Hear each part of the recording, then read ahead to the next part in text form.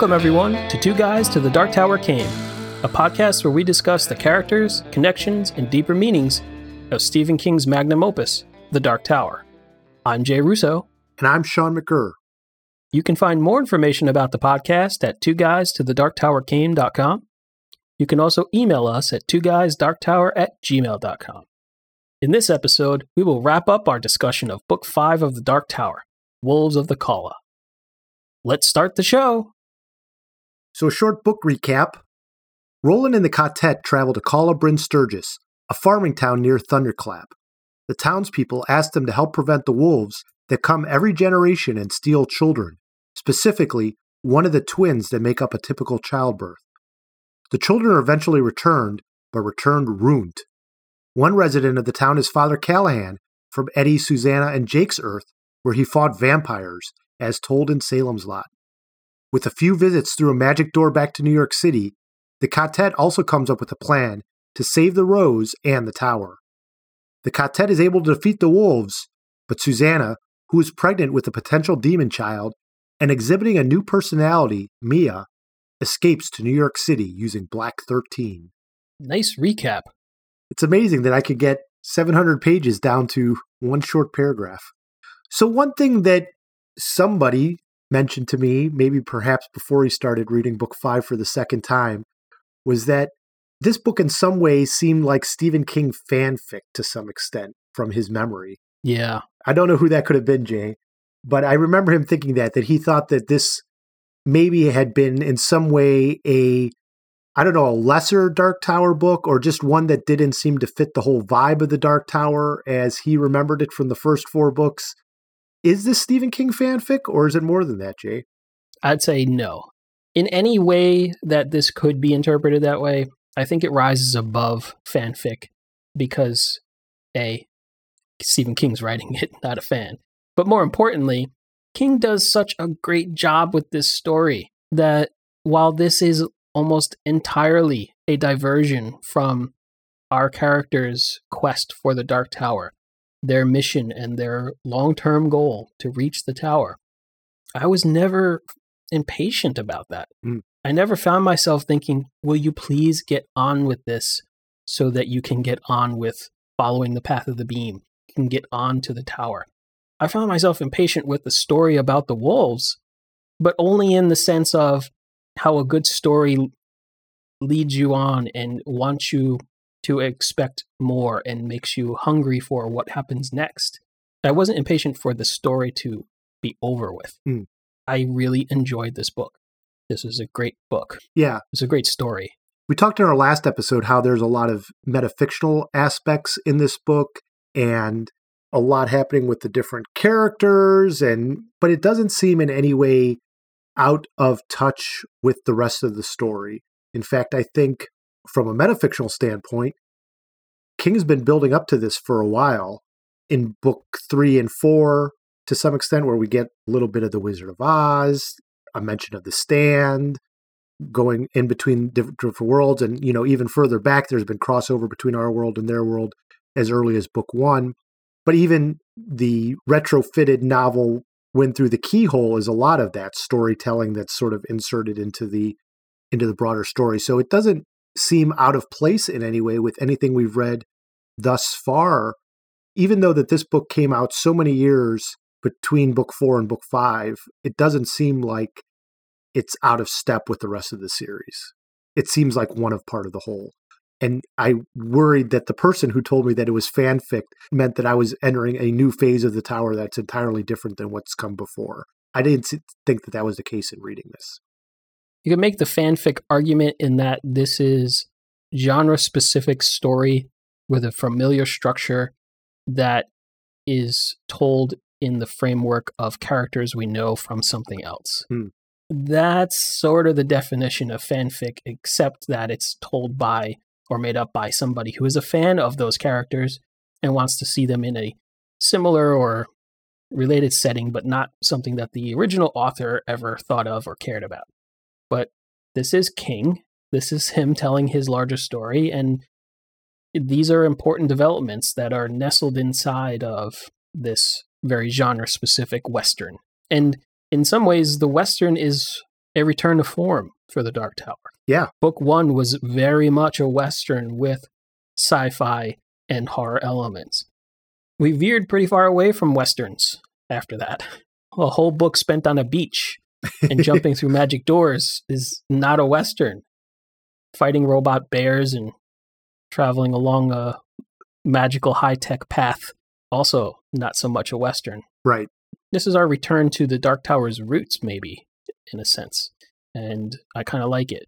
There's also an even deeper level of world building that King, like he does it with language, I think is the final layer of icing on this cake of the Dark Tower, where he's been establishing little things here and there. We get the idea of genetic anomalies or mutations. We get this idea of wastelands and forgotten technology.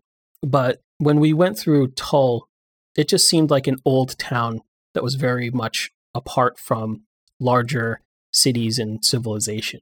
Not necessarily that it was full of mutants or full of strange things. King fully embraces it when Roland goes back to Magus. And we start getting things like stuffy guys and that little world-building mythologies and details there. We get a sense of seasons and seasonal celebrations and universal constructs of how society worked when it was all connected to itself. So here in Colibre and Sturgis, now we have a society that has a whole patois.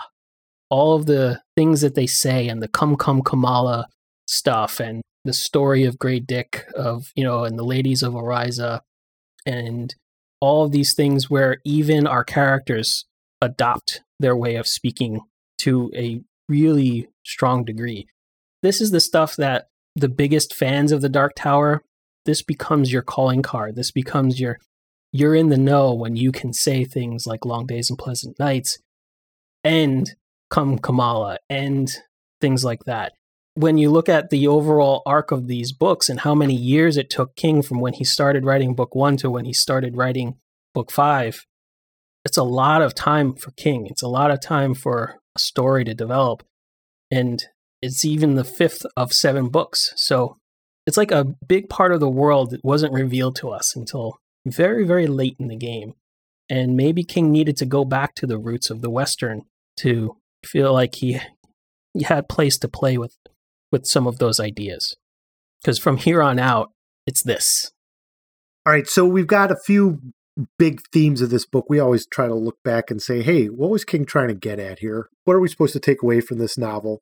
And you mentioned earlier that this is really a side quest from the larger story of getting to the tower. I mean, they're on their way to Thunderclap, but they're pulled aside when a group of townspeople from Colibre and Sturgis reach out to them and say, hey, there are wolves coming. We need your help. You look like the type of men and women who can help us.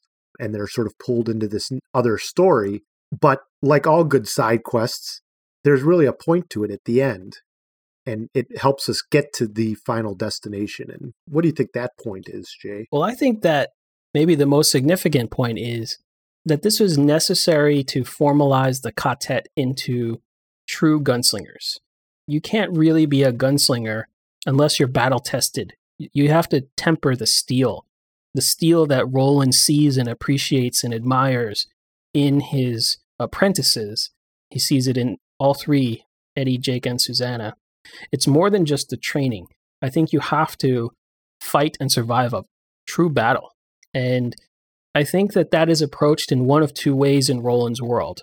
One is very ceremonial. It's what Roland did. It's the encounter that we see him when he faces down Court and uses his Hawk David to win the day. But there's another way, and that seems to be established in book 4, and that way is by actually being in battle. And we see that happen with Cuthbert and Elaine. We know that at the beginning of that story, they have not yet had their ceremonial gunslinger trial. But after fighting the good man, or at least the good man's army, and taking them out, upon their return to Gilead, they are gunslingers. They haven't had to go against Court or Court's replacement to get their guns. So I think by the same token, Jake and Eddie and Susanna, they need to be in a battle, a legitimate fight that could cost them their lives, and they need to find a way to strategize and plan and win the day and come through the other side of that as fully formed gunslingers. We've talked about their growth as gunslingers, their acquisition of skills, their acquisition of mindset, but I think that final tempering of the steel happens in battle. So King needed his characters to have a reason to have a battle that wasn't the final battle. If the next step is their end goal, say, they need to have a sub-battle or a pre-battle before they get to the something else. And maybe there are going to be 10 more battles. We don't know that, but they needed to have one so that we could say, okay, from this point forward, these characters are truly gunslingers 100%. Yep. That's what I think, the main driving force of this side quest. In the battle themselves, they all prove themselves to great effect. It's not just Roland shooting all the wolves and the horses. It's Susanna with the plates. It's Eddie with the guns. It's Jake with the guns, not only the guns, but also bringing the last couple of kids down the mountain and getting them to safety. So there's that definite skill there. And there's also the skill throughout the book of them becoming gunslingers in other ways. So they each have their own side quest within the side quest, where Eddie has to go off into New York City. Susanna has to deal with Mia, and she doesn't have the greatest side quest, but Jake goes off to the Dogan. And so they all have their own little pieces as part of that as well. It's not just Roland leading the way and telling them what to do, but they all have more agency. One of the things that we have not talked about in these books is the fact that they each have a subtitle at the beginning, usually one page with just one word in R written across it. And for this book, it's resistance. And that also seems like a big theme for this book when it comes to King laying out those themes. Specifically, resistance is when there's a change in the status quo and sort of the people rising up. And that's definitely the case in this book, as we see through the character of Tien, willingness to stand up and say, hey, this isn't the way that things need to be. We need to make a stand at some point, and that point needs to be now. Yep. He does that pretty well, and they need to bring in this outside force to help them. But the resistance in this case is, a lot of it is the young versus the old.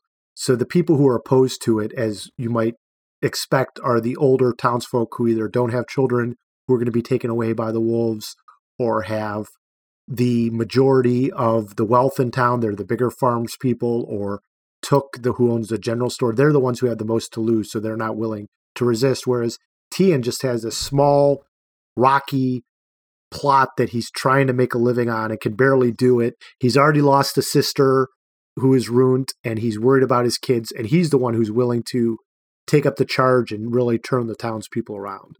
I think another way of saying that is that the people who have kids to lose want to change things, and the people who have things besides kids to lose, maybe they're okay with the status quo. The question that often gets left out in these books is, what are the repercussions of the resistance? So, there tends to be this whole, yay, we've all won, and we can continue on. But are there more wolves that could potentially come out of Thunderclap and come back to the Kala now that Roland and his quartet have moved on? What's going to change in the town itself now that there's been a group of people who are willing to stand up and be more forceful? I mean, will this change? What are the long-term effects of the resistance, or does that interest us at all? Or is the reason that doesn't is because the building of a world after resistance isn't quite as fun to look at as the fight itself?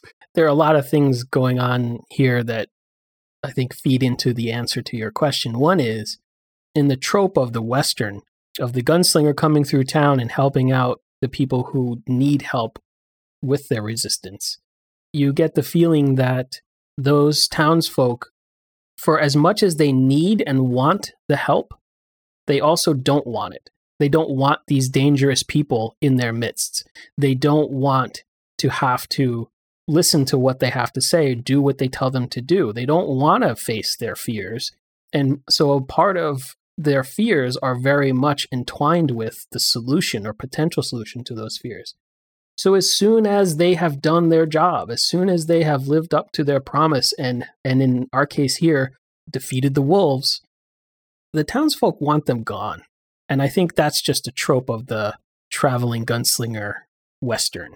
Yeah. Shane is nothing but trouble for the folks in town until he finally rides out of town. And he just can't be there. But it's a good thing he was there when he was. Yep. Same thing with the Magnificent Seven. Both the original and the relatively recent remake. The townsfolk want them gone when they're done. In every Clint Eastwood movie, High Plains Drifter, etc. I can go on with examples, but the point is, I think that what comes next is not important to us as the reader, and it's definitely not important to the townsfolk for that reason. They want all of the threats to go away. And now the only threat remaining is Roland and his team. So it's interesting. So they're willing to resist to fight the status quo, but really they want to get back to the status quo of... Yeah. What we don't like is that once in every 23 years when the wolves come, but we really like those 22 years in between. And if we could just have that, where it's just peaceful and quiet and no outsiders, that's what we really want. So, but I find that's the more interesting question. If you have an opportunity to rebuild your society, to reform it in perhaps a better way, I think it's interesting to examine that question, to say, all right, the wolves have been vanquished. As far as we know, they're no longer a threat. Do we need to keep doing other things the way we've always done them? That's a big theme of The Stand. Yeah. In fact, it's probably the main theme of The Stand. But in some ways, what Roland and his Katet have done for Colibre and Sturgis is they've helped him to hit the reset button. It's not a complete reset. It's not like in The Stand. It's more like a soft reboot. Like they just uninstalled a bad program and everything else is still there. The town didn't get burned down. Half the population didn't get killed.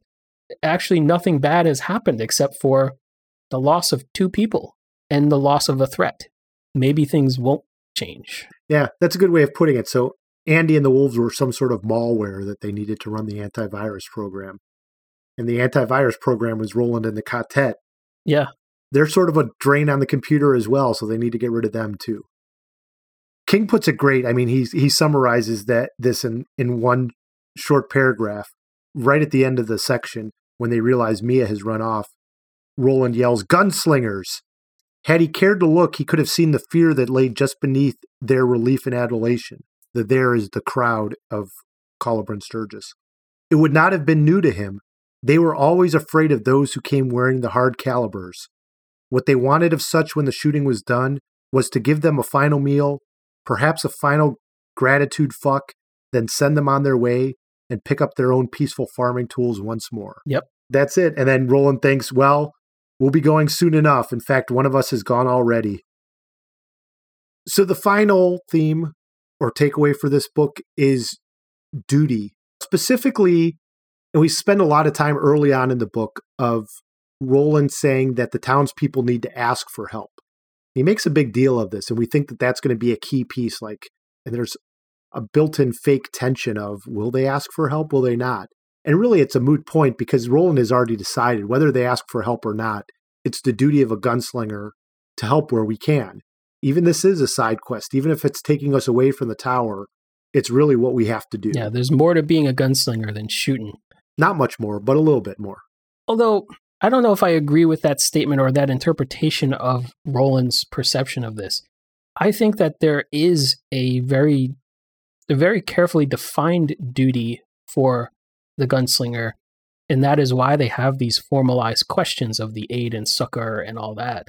And I kind of feel like maybe because the culture that I'm from, the society based on laws, which inherently leads to people being very litigious and looking for loopholes and things and stuff like that, I kind of see it as, it is my duty to offer this to you, and you need to formally accept it. And if you do, then I cannot rescind. And you must accept and continue to accept. These are the rules. But if I offer and you say no thanks, or if I offer and you don't ask, according to the very specific language in how we would draw up this contract, then I move on. Even though I am fully aware that you need my help, if you don't accept my help, I move on. That's the way I look at it, but that's again, me putting my cultural interpretation on things.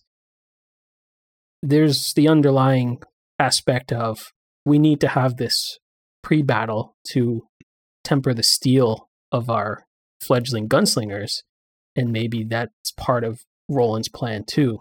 I am going to put my apprentices through this final lesson, and they will come out the other side either as gunslingers or dead. And I'm pretty sure it's going to be gunslingers because I've trained them very well and they're very well prepared. Roland might have that angle up his sleeve too, but I don't know that he really is compelled to help if they don't want his help. I sort of took it that they felt that they would. And this is ultimately going to help Roland and the quartet, because if we can assume that these, is it 61 wolves? Is that what they finally figure out? Sounds right. I don't remember. Yeah, 61 or 63 that come out of Thunderclap and they destroy them here. I mean, that's actually pretty good for them because they were about to march into Thunderclap unawares of the wolves. And so them going on the side quest has at least let them know, oh, there are wolves that come out of Thunderclap. We've destroyed a good number of them, and we know how to destroy them going forward. So yes, this side quest has helped them out in some ways. But yeah, that duty piece is important, I think. I'm not sure if it'll play out more, but it does build up the legend of the gunslinger and show that there's more to a gunslinger than you said, than just shooting. And we've seen that before in the diplomacy. But I like this piece as sort of a lawman or, you know, a noble order of Jedi who are coming through. So one of the last, and this isn't a theme more than just sort of a piece that we've talked about, is the fact that there's a lot of metafictional elements in this and stories of stories. And one thing that I wanted to point out is that King drew on one of his own stories called The Reploids, which hasn't been collected in any Stephen King book, but was published in a 88 collection called Dark Visions. And the story of the Reploids is about a man who is able to go through into other realities. And along the way, he's able to collect American currency that's different colors and it has different presidents on it. And that very much reflects Father Callahan's story here. So we've pointed out a lot of the metafictional elements before, but the Reploids is another one where that happens. And in fact, there's a President Chadbourne who's mentioned in both the Dark Tower book as well as this story, the Reploids. So the metafictional pieces continue.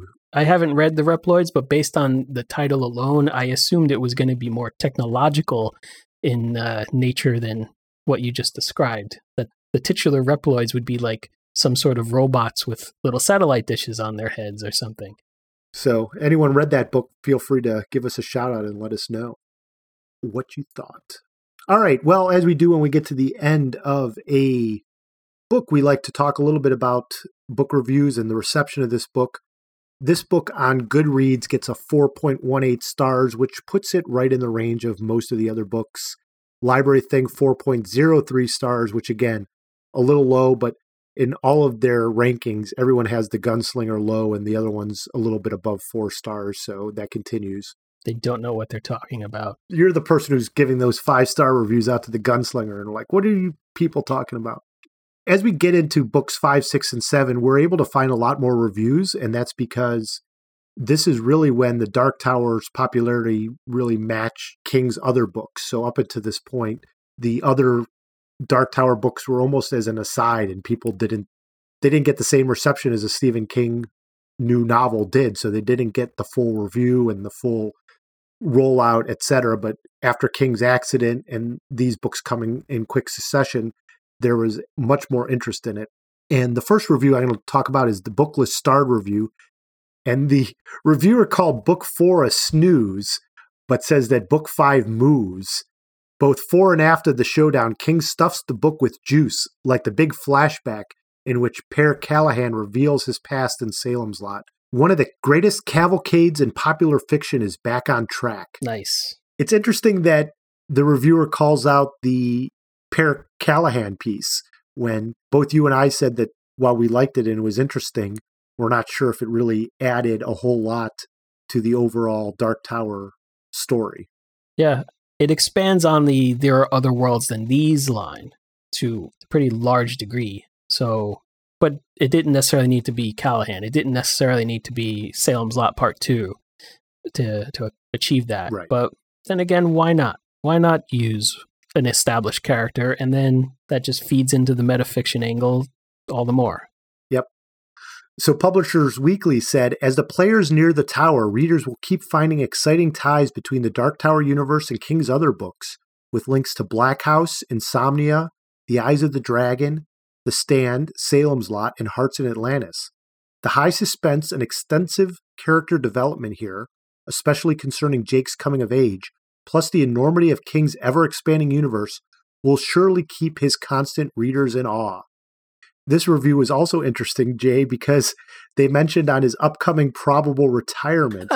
Do you remember that when King said he was going to be done writing books and that he only had a few more in him, and then I think it was going to be 2000 or 2001 and that was going to be it for his writing career? I remember that happening more than once, I think. It's been 17 years since, actually more like 18 years since this review, and probably that many novels since then. Mm-hmm. He's got a new one coming out in May of 2018 called The Stranger that I'm looking forward to, and I think he's got one coming out later in the year as well. So, and as we've talked about before, he's mentioned potentially doing another Dark Tower book at some point in time. So hopefully King is immortal and will just keep writing books. Yeah.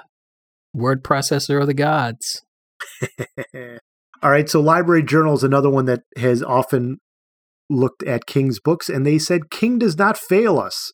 Fans will delight not only in King's continued gleeful intertwining of multiple genres, but perhaps most of all, in the return of Salem's Lot Father Callahan.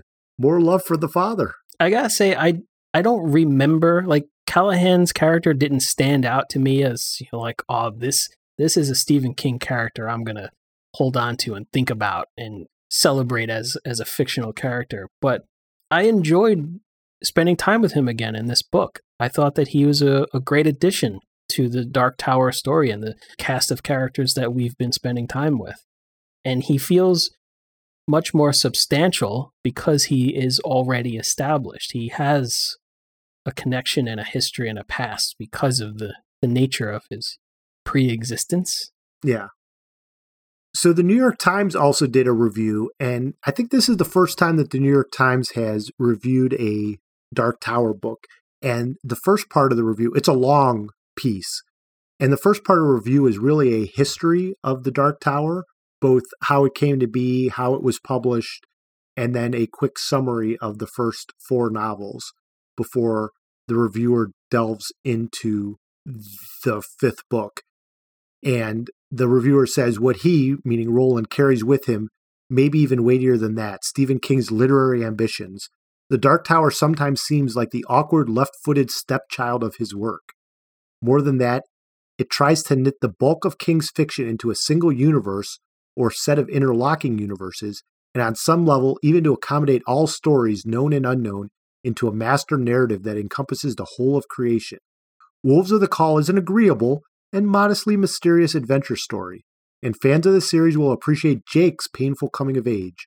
A little quaint local color goes a long way, in reference to the call itself. Yeah. King has sneaked inside jokes into his works for years, and the Dark Tower has already incorporated elements from The Stand, Eyes of the Dragon, Insomnia, Regulators, and Hearts in Atlantis, among others. But with this latest installment, he has raised the stakes. At the end of Wolves of the Call, Roland's quartet has been broken, and one of its members is in dire peril. And then it gets into some stuff that I don't really want to get into because it might be potentially spoilery, which is odd because this reviewer has not read book 6 and 7, but perhaps might be a little bit on the nose in some of their predictions. So I'm just going to leave it at that. But it's a very insightful review, as one might expect from the New York Times, and is a good overview of the series up to this point. Yep. So, Jay, we like to rank our books as we're going through them. And I have a feeling that my rankings might change once I get through the whole series, but I have this sort of right in the middle. I still have Unexpectedly Wind Through the Keyhole as my number 1 book, and then I put The Drawing of the Three as number 2, Wizard and Glass for my 3rd book, and then I put this right after that. It looks like you and I have book 5 ranked in the exact same place among the books. Right now, I've got it. It's my 4th book in my ranking. I still maintain that book 1 is the best. Book 2 is my 2nd favorite. Wind Through the Keyhole is my 3rd now, and I nestle book 5, Wolves of the Kala, right behind that, followed by 3 and 4. We'll see what happens when we get through 6 and 7. As you were hinting at earlier, when I was back in my this is nothing but fanfic phase, I didn't expect to put this thing anywhere near the other books. Here I am struggling whether it's slightly better or slightly worse. I'm splitting hairs making these decisions. I really, really enjoyed this book. It was fun. It was a true Western in its structure. And there were so many just great moments in it that I just had a blast reading this book. No, it didn't get me any closer to the Dark Tower, but it helped me understand the Dark Tower more. It helped me understand the importance of the journey more, and it helped me to understand the characters more. And those are things that are often lacking in books of lesser quality. I guess I don't mind this diversion at all, and I had a lot of fun with this diversion. I think I was really on the fence between, is this better than Wind Through the Keyhole? My final decision was it's Wind Through the Keyhole outmatched it ever so slightly. But it's not as good as 1 and 2. I'm starting to wonder about my ranking of the Drawing of the Three as high as I have it. I have a feeling that when I get to the end of the series, I'm going to have to rethink how I've thought about it. But the more I think about that book in terms of the series, I think as a standalone book, it works fantastic. And I just wonder how much I'll think of it when I get to the end here, because perhaps it's recency bias, but these later books have been, I think about them more having read them than I do that second one. They were written by a different version of King, a more talented, a more practiced author. They're bigger and they're more ambitious. So it's easier for them to be better books, I think. And there's also something about book 2 that felt, we talked a lot about how the pretty dramatic change from book 1 to book 2 that we experienced. Yeah. That book 2 felt like this, it went from the very methodical, almost plotting pace of book 1 to this really fast-paced, high action, high stakes, but brief book that right. It was so jarring that it was like that the roller coaster ride that was so fast that you get back online again as soon as you get off, kind of thing. I haven't felt like I should immediately start at page 1 on the other books that have followed, but book 2 feels that way. Like, oh, I want to read this again. Yeah. That was so much fun. I want to read it again. That's why it stayed as high in my ranking as it has. You make a good point. There is some craftsmanship that it suffers from that the later books don't. We did get a tweet from Sherry2271 who says that this is absolutely my favorite book in the series. I love the way the quartet each had their own story. I love the town and I love the Manny. Sherry, thanks for reaching out to us. I could see where this might be somebody's favorite book in the series. Yeah. It's a great standalone adventure with a clear beginning, a clear end, and yet still enough of the Dark Tower mythos that we love. But great characterization in this book.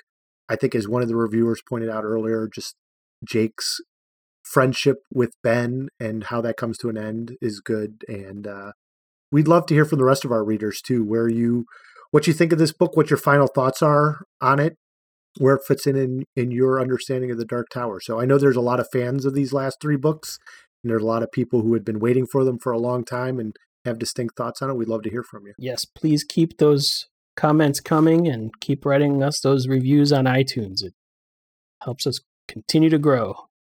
We have now made it through 5 of the original 7 and 6 of the final 8 books. So we're heading into the home stretch here, Jay, as we move into Song of Susanna, which is a much slimmer book than Wolves of the Kala, but then leads into the monster that is the final book, The Dark Tower. So we're going to sort of sprint through Song of Susanna over the next few episodes. and we are glad to have you on board for that. So a lot of fun to come as we move into these last two books. Yeah, I'm looking forward to it. We're not trying to rush through Song of Susanna. It's just that it's a comparatively shorter book, and its structure lends itself to one or two fewer episodes than what we've done in some of the others. We'll be reading the first 4 stanzas of Song of Susanna. I think I will say, Jay, one thing that has perturbed me perhaps is how King does not have a standard for how he breaks up these books. So sometimes there's book 1 and book 2, and sometimes there's chapters with sub-chapters and headings. And, you know, the first book was very, hey, we've got 5 chapters and we had 5 episodes each on one chapter, and that was nice. And now we're into stanzas, so a different way of breaking up these books throughout. So as somebody who likes order and structure, it's I wish he was consistent there, but I'll get over it. That would have involved planning that would have spanned his entire life. I'll cut him some slack on that one. All right, well, that's all for this episode of Two Guys to the Dark Tower came. Thanks, Jay. Thank you. Links to all of our contact information is available in the show notes. You can email us at twoguysdarktower@gmail.com, and our Twitter handle is at twoguysdarktower. You can also find us on our Facebook page at facebook.com/twoguysdarktower, or join our Facebook group at facebook.com/groups/twoguysdarktower. If you like the show, please rate us on iTunes. Next episode, join us as we start our discussion of Book 6 of the Dark Tower, Song of Susanna, stanzas 1 through 4.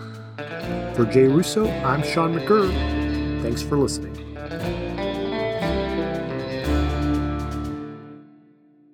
Silence.